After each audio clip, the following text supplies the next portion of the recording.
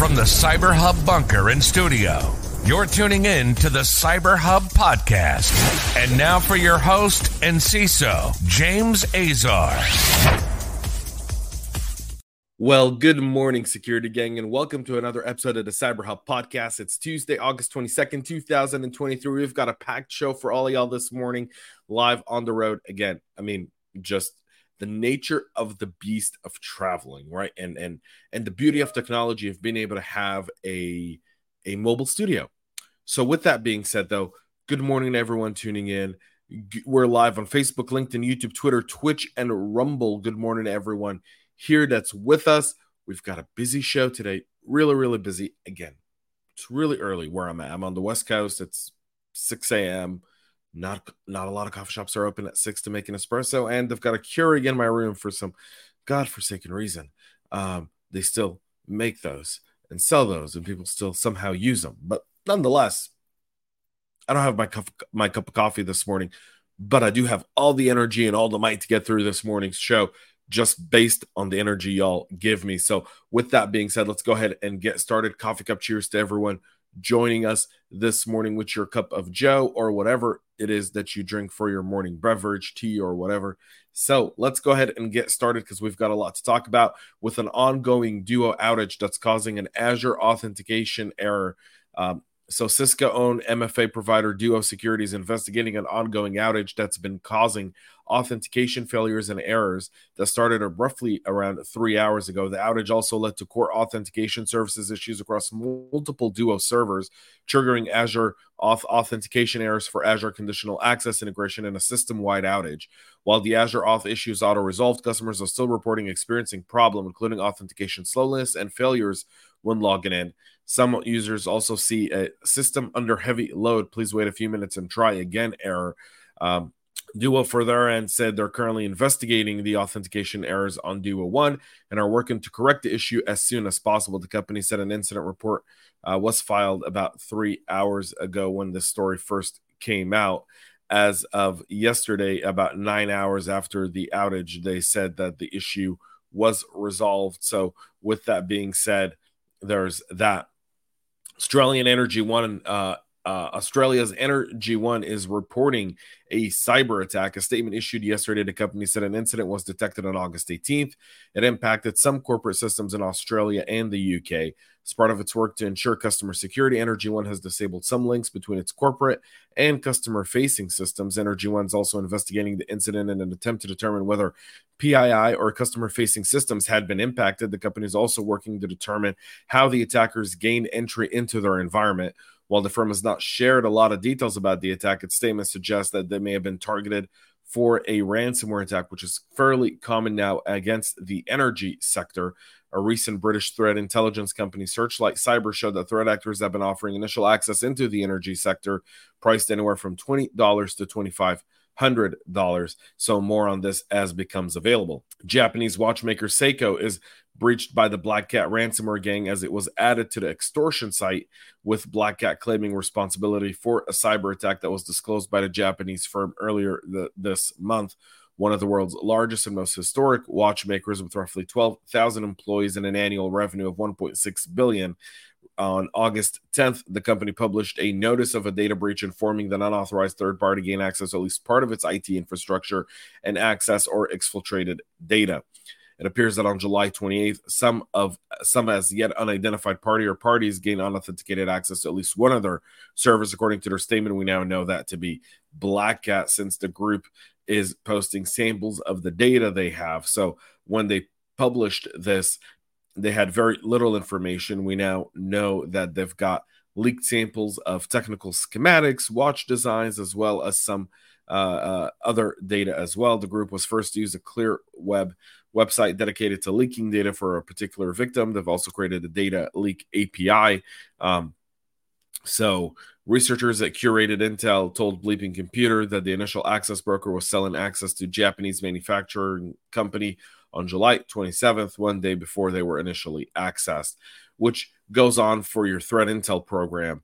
You really want to start monitoring who's selling initial access. If it seems like it even remotely fits you, I would at that moment do a complete password reset in the org, especially around admin credentials, at least, and then maybe do a quick access review. That's got to be part of your threat intel program now as a practitioner. CISA is warning organizations that a new ColdFusion vulnerability patched earlier this year is being exploited in attacks. The CVE in question is 2023-26359er, and it was added by CISA on Monday to its KEV catalog, the known exploited vulnerabilities. These types of vulnerabilities are frequent attack vectors for malicious cyber actors that pose significant risks to the federal enterprise. Adobe, which fixed the vulnerability as part of its March 2023 Patch Tuesday update, has described it as a critical data deserialization issue that can be exploited for arbitrary code execution. CISA has instructed government organizations to address the vulnerability by September 11th. No pun intended there, y'all. Government agencies are required to resolve flaws added to the catalog per the binding operational directive 22-01, which focuses on reducing risk. No information appears to be available on the attacks exploiting this specific CVE, but adding it means that there's some sort of out in the wild exploitation there.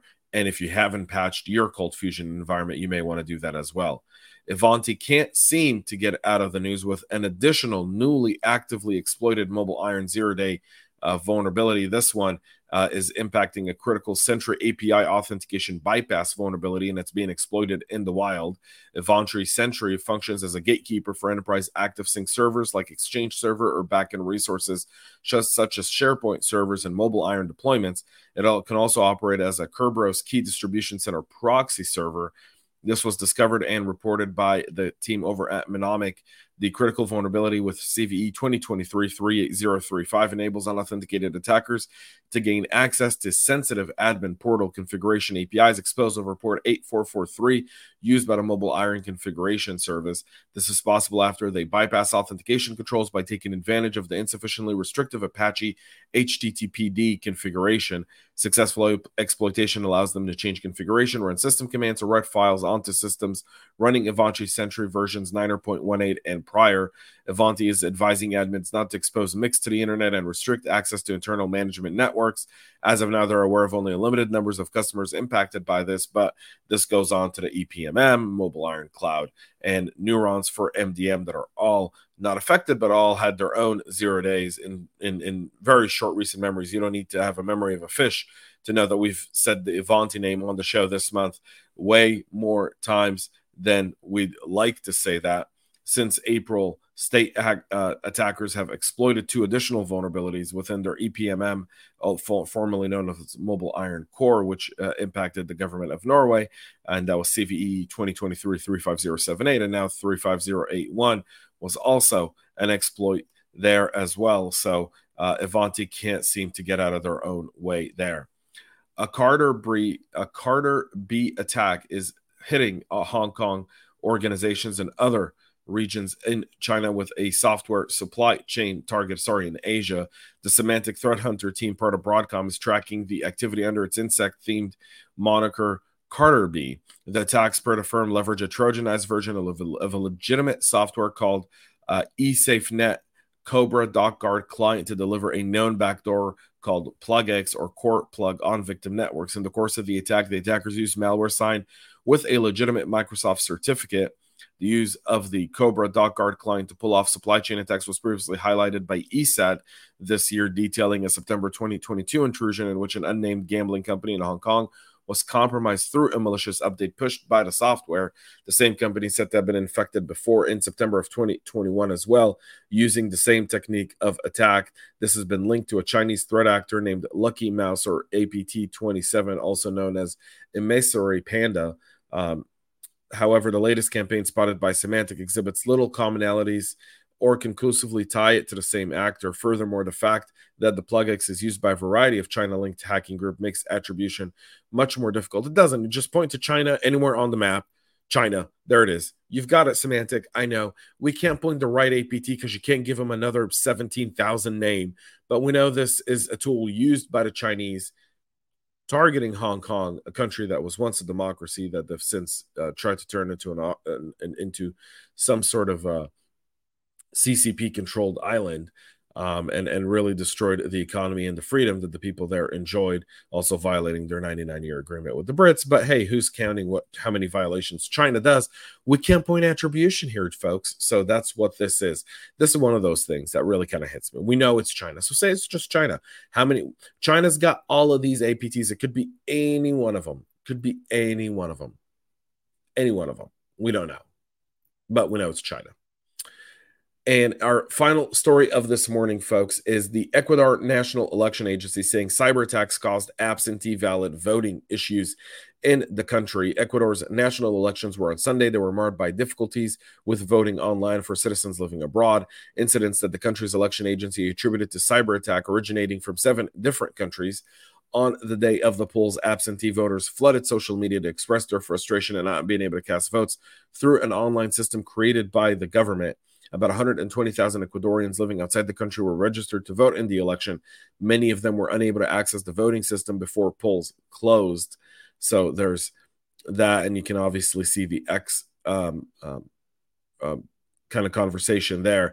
The attacks were identified as coming from 7 countries, including India, Bangladesh, Pakistan, Russia, Ukraine, Indonesia, and China. In an interview with CNN Spanish language affiliate, Time said voters in Europe were especially impacted. Electoral authorities will analyze within the framework of the law what is appropriate to do. On Monday afternoon, with 80% of the votes counted, left-wing candidate Luisa Gonzalez was ahead, but will face a second-place challenger, Daniel Noboa, in a runoff in October, and hopefully by then they'll get their systems online. Or, personally, I'm a fan of just going back to paper ballots. I think there's something to be said that until you can foolproof your system, you shouldn't have it be the source. While we all want to have technology at our fingertips, there's some stuff where I'd still go back to a paper ballot for. This would be one of those. That's it for our show this morning. We'll be back with a whole lot more tomorrow. And then, by the way, send us your favorite stories. We've gotten a few according to the team here. Anything where you want to get a reaction out of. So a story I haven't read, I haven't looked at like all of these, something I haven't done any research. We'll do a live reaction video on the show every Wednesday going forward. So with that being said, that'll be done tomorrow. Join us then. We'll be back here live at 9 a.m. Eastern tomorrow with all the latest and greatest. Thank you all for subscribing. Thank you all for being part of the show. And most importantly, stay cyber safe. We love feedback, so make sure to connect with us on social media and subscribe to our podcast on your favorite podcast listening platform.